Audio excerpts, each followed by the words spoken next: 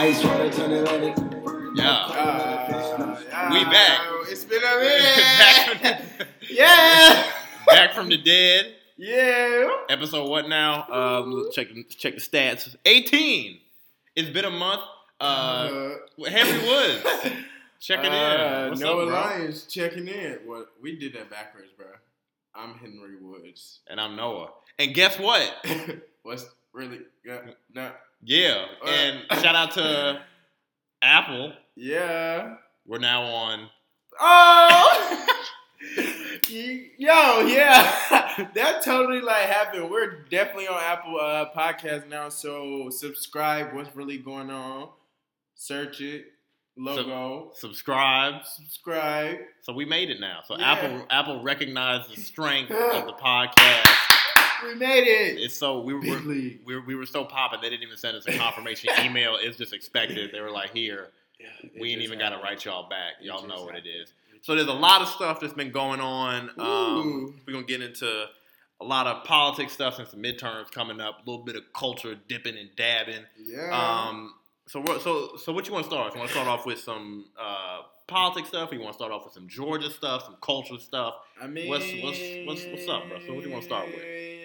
We can start with the election because actually today in DC is early elections. They start early voting. Early voting. Early voting starts in DC for the November 6th election. So if you're a DC, Maryland resident, I encourage you to vote early if you can. And Virginia. In Virginia, yeah. That just slips on my. In Virginia, I actually sent my absentee ballot last week, so my votes will be counted in the upcoming election. So we should start. We should start at the big and then go down to the little. Yeah. So like overall, right. So like you said, the midterm elections are coming up 2 weeks. So like Henry put it, everyone should go check the early voting places, whether that's in DC or wherever your home state is from, or absentee ballots and stuff like that. You can go to Rock to Vote, vote.gov, or basically your local government website, your Secretary of State. They should have all that information. Unless you're from Georgia. We gonna get into that. So basically, these midterm elections will decide the fate of governor's elections, state house races, or state house legislatures. Everyone's largely going to focus on the House and the Senate. The House, by pretty much most accounts, is likely to switch over control to the Democrats. The Senate is currently neck and neck, so that's still kind of up in the air. You want to break down 50. You want to break down the stats? So we might as well. So the House right now is 435. So everybody in there is up for re-election, which is a good thing, especially because this particular election is such a big deal because Trump can either continue to push his agenda if he gains control in both the House and the Senate, or he could possibly get impeached. So that's the big thing with this election, especially because a lot of what he's trying to do, repeal the Affordable Care Act, how he is pushing the big immigration, separate your parents thing. Those are big legislation that the border funding, right? Yeah, that still hasn't been decided. All of those are big things Trump is attempting to push for, but hasn't been able to because of the current stats with the House and the Senate. Senate is 100 members every 2 years. A third are up, so it's 32. Or no, it's 34 because they have special elections, which is weird. But this time, so I think Henry's basically saying which is really smart, is that each chamber is important for different reasons. In the House, it's they control. They could bring up impeachment proceedings. They can also control investigations, or they can say hey, we don't think we found out enough about Kavanaugh. We want to get more of those documents so we can close a loop on this. The Russia investigation. We want to do a proper investigation of this. In the Senate, the Senate's a little bit more high and mighty. They basically get to vote on judges, like we just saw. They also get to vote on, let's say, Trump want to pick some random secretary for a federal agency that doesn't know what they're doing, or he want to pick a district attorney who like has never practiced law, which he's done. They get to like vote up or down on that. And I think this is something that Henry's always been talking about, and that we've always tried to spotlight. A lot of folks of melanin running for office, like, now. And that's what, while I was like filling out the ballot, what's going on? Ballot. As I was like looking up like the people running, because of course Stacey Abrams is running for governor in Georgia, which she could potentially like change that red state to a blue state in the past 2 decades. Yeah. So like her, and then like it's several other. A lot. Yeah. Like I'm not down even saying ballot. like yeah, I'm saying down the ballot. Just the Georgia ballot alone is Mhm. so many African Americans running, and I was like, whoa, this is so great. And I read an article that speaks toward how like this Trump era of administration has like backfired and inspired a lot of women and minorities to run like on both sides, not just Democrats. Right, yeah. So I think that's the interesting thing about this whole. It's like it's not just like the same cast of like the same older people, white men, right, and, people who came up through the system. Like I know you've always been spotlighting like random people who are like, oh, this person who wasn't always in politics, or this person was a teacher, or this person was just like a community organizer, like the person who won in the Bronx and Queens district over the summer. Like she wasn't, as some would say, like a career politician. She was just a teacher. She was an organizer. Like we talked about Ayanna Pressley from Massachusetts. There's another woman, Johanna Hayes from Connecticut. And Johanna Hayes was a teacher. Those two are on track to be the first basically black reps of their state's delegation ever. So your state delegation includes like your House members and your senators. So they're on track not to only be the first black women, but the first blacks in general. Which is like great. Which is crazy. Yeah. And it's like, I think it's the fact that there's a lot of energy behind them, and that we're not just looking for people who come from like conventional backgrounds. You know what I'm saying? So I feel like that's super important. And like, I'll let you read the list of like the other people who are running in all these other districts, which is crazy. Why did you do this? You know I butchered names. I got you. But no, so black candidate is running for the House. Colin Allred. Allred, that's an R. Your handwriting. My handwriting is bad. In Texas, Lauren Underwood in Illinois, Antonio Delgado in New York, Stephen Horsford in Nevada. Yeah. So that's a lot. I mean, and that I think is a lot. And I think what we're always trying to talk about is that I think it's important that one. Oh Lord, I'm dropping stuff. You can leave that. Thank you, Henry. I think it's important that they're not just coming from like the traditional areas where it's like, oh, this person represents the city of Atlanta, or this person represents DC. Like Johanna Hayes, who we previously mentioned, is from Connecticut. So I think it's important that we not just have black reps who are from majority minority districts, but basically who have. Basically, I think it's important to say that we have black people who are representing areas across the country. It's a widespread. Right, because it not only makes us feel better because it's like, oh, we as people are represented by people who we know are going to have our interests. But I think it also shows to the movement that people who don't look like us are starting to say, hey, if we want to have a different message, most likely this black woman is the most likely to be a progressive And that's voice. what's interesting, because the other day I seen this clip of Chelsea Handler on Ellen. Yeah. And she was saying that we as white women have to start supporting black women because they always do what's right. They don't follow the trend. They don't protect them. They do what's right. They do what's in the best interest of the general population. Right. And she has like this Netflix docuseries that I may check out, that it observes like white privilege and how they just ignore it in certain instances, and how that privilege could be used to benefit other people and minorities. So it was my mouth just ridiculous. Because we can't do this. Right. Because we haven't done this in a while. We're a little rusty. It was an interesting take on that. Yeah. I mean, I think you hit it. I think you hit the nail on the head in the sense that if you want someone who's going to be probably the most inclusive in terms of helping people, in terms of, making sure everyone has education, healthcare. Right. Not even most likely, a black woman is the most likely to do that in terms of legislation, in terms of what they introduce. So that was just in the House. In the Senate, unfortunately, we can't forget my man's Howard alum, Mike Espy. Oh, he went to Howard? Yes. I didn't even know that. He was Donald Trump. I know him personally. Okay, take the floor, bro. I was prepared to explain this, but you got it. He's running for the Senate in Mississippi. He's a cool, genuine, dedicated, smart, intelligent man. And he's a good candidate too, because he was a former member of the House. Mm-hmm. Then he was Secretary of Agriculture under Bill Clinton. Mm-hmm. So Secretary, let's put some respect on that man. Right.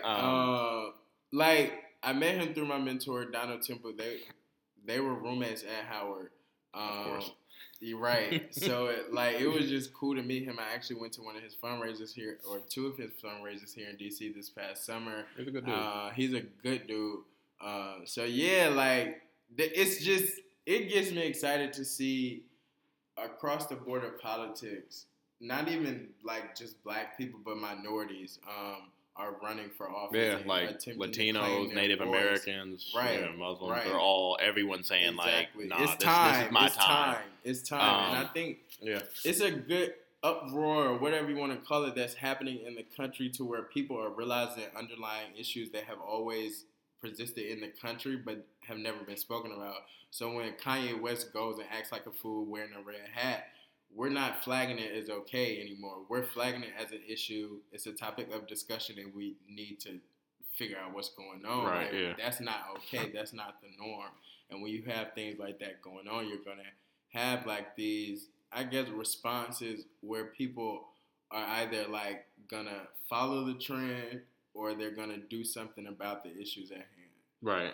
So I think what's happening right now is it's a good and proper way to respond to Trump being elected as president. And I think to finish off on Espy before we go to your state of Georgia, I think Espy's case is good. I think he's going to be in a really tough race. It's going to go to a runoff that's going to be in December, because no candidate is going to get 50% on election day. So then it goes the top two candidates. People should take a little bit of hope in this race, because we praised this when it happened, but this is basically kind of the same setup that Doug Jones had in Alabama last year, where there was an initial election, nobody won, went to a runoff, and everybody came out and drove. Black woman led the way, and there's a Democratic senator in Alabama. Mm-hmm. Mississippi has a little bit better favorable demographics in terms of there are a lot more black people there's black people in Alabama, but Mississippi has a higher percentage of black people and black eligible voters than in Alabama. So basically, if the same kind of wave happens, you never know what can happen. So we might be able to say that we not only have a Democratic senator in Mississippi, but there's a black Democratic senator in Mississippi, which is crazy. Bro, we're living in a very historical time. Speaking of historic, your boy Brian Kemp. So the Secretary of State of Georgia, when I found this out, I was like, what? He put 53,000 voters on hold. So basically it's you may be able to vote. Right. And for more context, he's the Secretary of State who's running against Stacey Abrams. And the Secretary of States, they control how the election laws are administered. They control we're going to close this polling place. Okay, they basically are controlling the election system in the state. So Brian Kemp is running for office while controlling the election system. Seems like they're. It's kind of fishy to me. As a Georgia resident, I'll kind of. It is kind of fishy. Yeah. Because for one, I understand he's in the current position, so it is some type of discrepancy in that within itself. Is he supposed to resign from those roles because those are his duties as Secretary of State? Which is what he has said. Yeah. Right. So I understand that, but at the same time, because I watched the clip that you put on the doc, where Stacey Abrams was saying they sued him in 2016 and won for this exact same issue. So it brought up to me the shadiness, I guess, that happens in politics, because she was saying how he was still able to push it through and make it a statewide thing, to where right, yeah, because then it became a state. It wasn't just his ruling; they made it. Then the state legislature were like, "Oh, we'll take it up." Exactly. Right. So that's what kind of made it fishy to me, because like if we sue him for discrepancy with this issue and how is disproportionate minorities, and I think they said 70 over like a 75%. it was 70% of the were people black. that were suppressed were black African Americans, and he attempted to like blame the New Georgia Project, which is like a voter registration group that Stacey Abrams found in like 2013 or whatever. So he tried to blame them and said that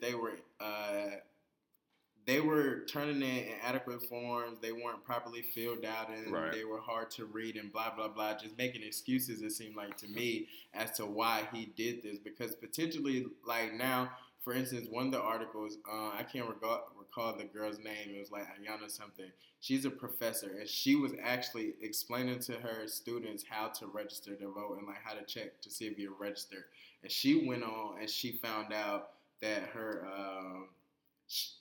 registration was put on hold, right? Because she was trying to show somebody else. So she found out that her registration was put on hold, and she like contacted proper sources and figured out that her registration was put on hold because it was a hyphen in her name.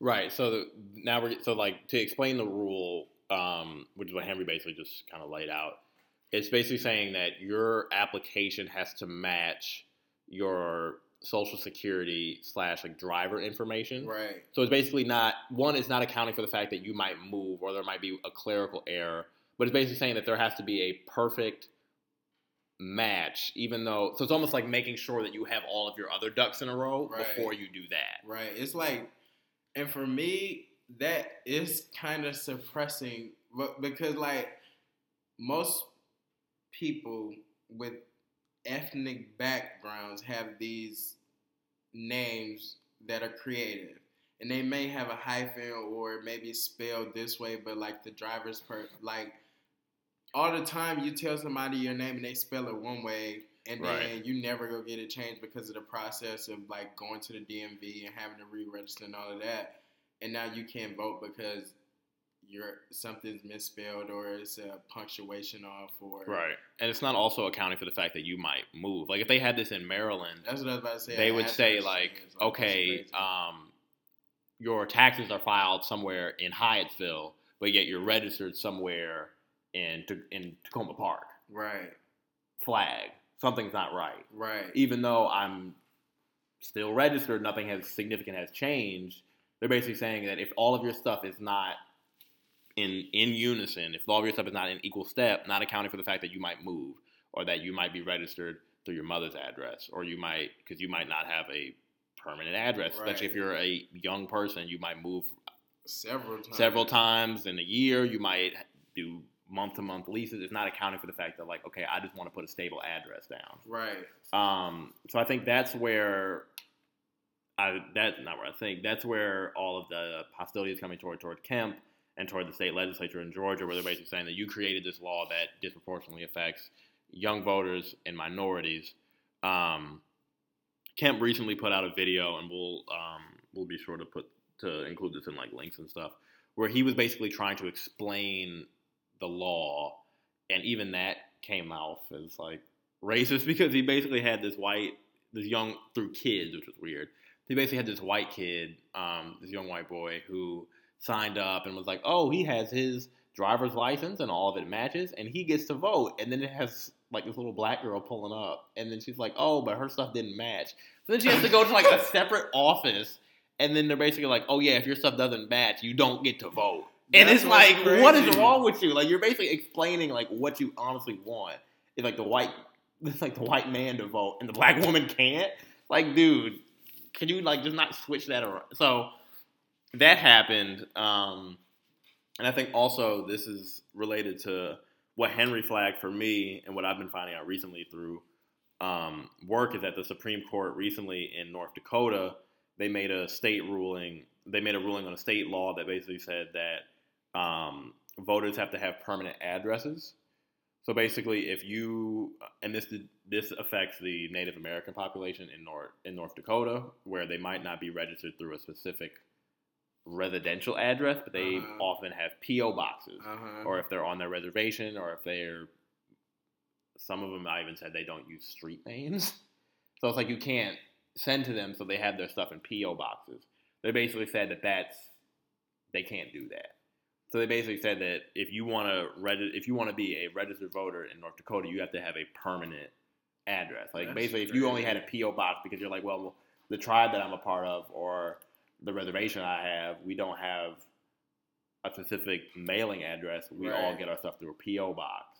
They basically said that doesn't work, which is, I think, that's ludicrous. Like that within itself says we don't want you to vote. Right. We're targeting a specific group of people who we don't want to vote, and we're going to limit them by writing out this specific thing. And it's just crazy how like politicians do this stuff and like they're not even like discreet about it. Right. It's blatant. It's blatant. Like that's one of the big things that the Supreme Court was like the gerrymandering stuff that's going on in like North Carolina. It's like flagrant. It's crazy how the same issues that were supposedly dealt with in the 60s or whatever, they're just continuing to arise in a different light. And it's just ridiculous. And also, finish your thought. Go ahead. No, because I was going to say this also has to do with the Voting Rights Act. When the Supreme Court basically was like, the Department of Justice doesn't have to clear changes in voting rights laws in states that have historically been discriminatory. Right. They basically said, like, you all are good because after the Voting Rights Act was passed in, I think, 1968, the Department of Justice basically had to say, if you want to change your laws, you have to go through us because we don't trust that you can do them in a fair manner. Right. And ever since the Supreme Court basically said, you all don't have to do that anymore, there's no coincidence that this stuff is happening because it's like one thing leads to another. Like the Supreme Court basically said, we're just going to turn a blind eye. We trust you. And then they're doing all this stuff. Right. And I think, like you said earlier, that gets to the point of how important not just like the federal stuff is, because federal laws can't change any of this. Right. It's all of the local stuff. So that's why like having Stacey Abrams as governor, who actually like through her work before she was even interested in governor with the, what did you say the group was called? New Georgia Project. You know that she's interested in making sure everyone has an equal opportunity to vote. So that's something that as governor in control of basically everything in the state that she can do. If you have more black, or not even more black, if you have basically more state reps who care about this, right, they can basically draw what their constituents need. And I think that's the problem with a lot of the politicians that exist or have existed in our time, is that they run in districts that they may not relate to, or they don't have like the community's needs on their specific agenda it's weird. Like, especially me coming from Georgia, like it's a lot of like, or even being in DC and seeing people that are running for certain positions and speaking with them or learning about them through whatever source. You're not even like in tap with what's going on. And it's like, especially in Georgia, especially growing up in Georgia, I'd imagine, like where it's like you're in the Atlanta suburban area, so it's like you should still be in tap with like what's going on in that surrounding area, but you're like focused on what's going on it's like you're focusing on the minority, exactly, and then that affects the everybody majority, else, right? And that's the problem with it. So again, kudos to all the minority black. I mean, that's like I'm hyped. I hope, because it's known that like midterm elections are like people don't vote. Yeah, typically don't vote. So I'm praying that like, because it's been a lot of like Taylor Swift spoke out. Yeah, people are starting to get supposedly involved. After she spoke on it, voter registration voter registration in Nashville went up. Right. And in Tennessee in general. So like, let's pray that midterm elections do some good. Yeah. Tell your friends to vote, people. I'm serious. Like, tell them to vote. Like, if you live in Georgia, I know, like, we have a Howard following on this podcast. Henry's from Georgia. A lot of people we know are from Atlanta. If you're either not registered, try to get registered. Tell your mama, tell your cousin, tell your brother, tell your daddy. Tell them to vote, because I think all along. If you can vote, important. And one of the things on Georgia's like ballot or whatever is giving the right to like certain criminals. Oh, really? I didn't know that. Yeah. That's huge. It is huge. I was like, oh, that's big. That's really big. So it's like cool. it's like a state initiative, or it's like something you could like vote on the ballot. Yeah, it's a state initiative. Even more reason. Yeah, so it's really cool. So now we're gonna try to dip and dab in a little bit. We're gonna beef it up a little bit. We talk about politics. Up next, Black cinema. Every now and again, we try to highlight. As I'll put on my Damon Wayans voice, like he did in Living Color. You know, blacks in film. Oh my god. So the movie The Hate U Give came out this week. It's a debut novel by Angie Thomas. She wrote the book earlier this year, I think, or in 2017. Forgive me if I'm wrong about that. So basically, it deals with police brutalities and social as well as cultural issues from the perspective of a teenage girl. It was based on Thomas's writing after Oscar Grant was killed, and basically his killing made the Fruitvale movie, Fruitvale Station with Michael B. Jordan. So basically, that killing that happened, I think, in 2009, inspired Thomas to write this piece, which then created the book, and now the movie is based on the book. So I think this is just important because I think, one, there aren't a lot of films. There are a lot of documentaries that kind of deal with police brutality and these kind of issues, but I think to see it in a film with actual characters through the perspective of a young girl, I think there were, in the 90s, there were like a lot of coming of age Black movies like that, like Boys in the Hood and right. Inkwell. What's like the closest thing that we've had to that for like this? I mean, we were all doing backflips when Black Panther came out. So I mean, like, I mean, but you know what I mean? Like, I think it's good to have that coming of age story from the perspective of a young. And it's Black not woman. just talking about slavery, right? No, it's talking about like the aspect Societal of code switching. issues, It's talking right. about systemic oppression, police brutality, and it's all from the perspective of a young girl, right? Which is not only kind of like the people who we often ignore when this happens. We ignore like young children, but we especially ignore like the women who are in these scenarios, because I think oftentimes like, oh, we can name all the names and they're all largely men, right. But I think we're not often focusing on the women, especially the young women who are literally seeing all this, and we're getting her perspective on all of it, on everything. So I think that's just something to highlight. I want to see it. Well, I'm about to go see it at 10:05. So Are you serious? Yeah. Okay. Well, shout out to that. Yeah. That's so cool. I'll definitely let you know. I'm excited. Like you said, it gives you a perspective from a young person's point of view, a young Black person's point of view. So that in itself is just intriguing to me. So yeah. So on to the next. So one of our, or a few of our faves, yeah. Booker, y'all know Cory Booker, Kamala Harris, Scott. Tim Scott, Black Republican from Tim South Scott. Carolina. I don't keep tabs on him. Funny thing is, when he explain what he did. But yeah, they introduced an anti-lynching bill that would make lynching a federal crime equals life in prison. And Booker states that like literally thousands of African Americans were lynched throughout history, and the Senate never stepped up. And this time they're stepping up, so I think it's pretty good. Yeah, a little initiative. You would think something like this was being like. You'd think, yeah. And I think the New York Times, in an article they wrote about it, they basically said almost 2,000 similar bills have been introduced in Congress between 1882 and 1986, but none have passed. And that's the big which is like that's the big which is incredible. So I mean, in a literal sense, like I hope this bill just goes on the floor so you can literally basically see like yes or no, right? Because I think if it. I mean, like, the funny thing is, I want to say, like, there's no way it can't, but, like, it has 1,000 times, like, or 200. We live in 2018.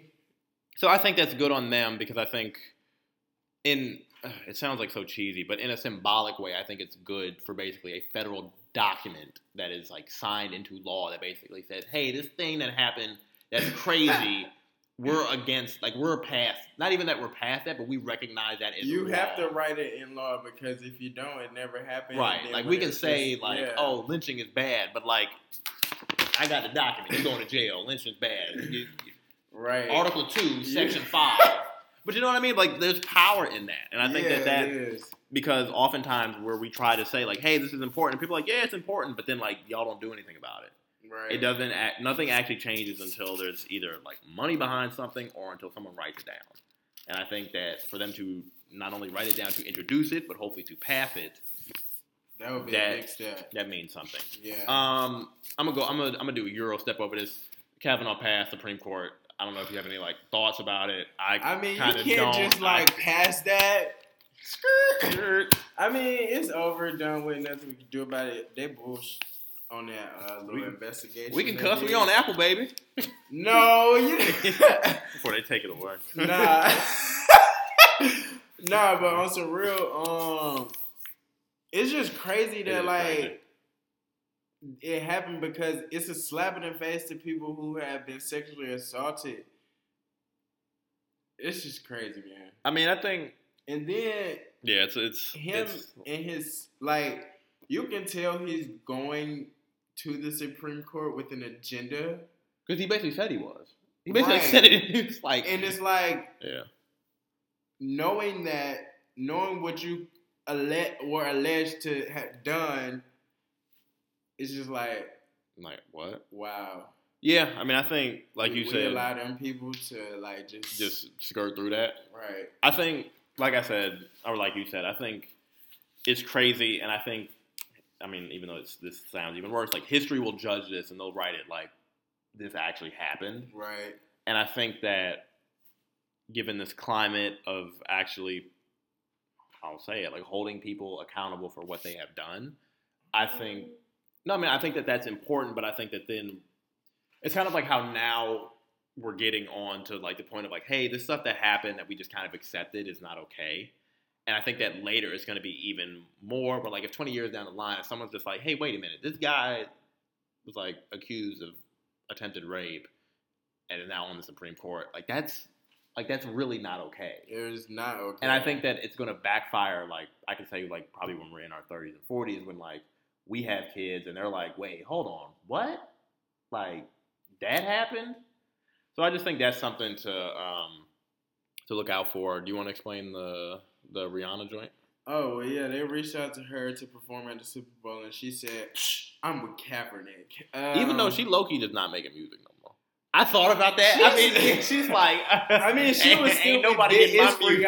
It's Rihanna. She's like, ain't no, people waiting on that album. album. She's gonna drop music. She's no, just, she is. She the ambassador of Barbados. She like, I'm chilling. She got Fenty now. She like, F y'all. No, I mean, I don't think she's not gonna make music. I think she's focusing on different aspects of her career and like her being her as a creative person. I think that's great. She's establishing herself as a household name. Boom. Did you see the thing I put in about the NFL protest? I can explain it to you if you have no thoughts. So you can have. I don't even know what you're talking about, bro. So basically, there was a little scuffle at a football game on Sunday because I heard the scuffle at the basketball game. Yeah, that too. Yeah. Hold this L. Hold on. Watch out. I think we'll save that because I think that'll be an interesting conversation next time. So I think. We're going to try to do this again. Not next time. We're going to do We're going to be more consistent. We're going to do the post-midterm show. That's 2 weeks from now. That was the goal, to have episodes every 2 weeks, Henry. Dang. Audience, tell us what we need. Tell us what we need. So shout out to y'all. Episode 18. Check us out. Subscribe. Check us out on Apple Podcasts. You can still listen on SoundCloud. All that. Henry Woods. Noah Lyons. 18 episodes. Skirt.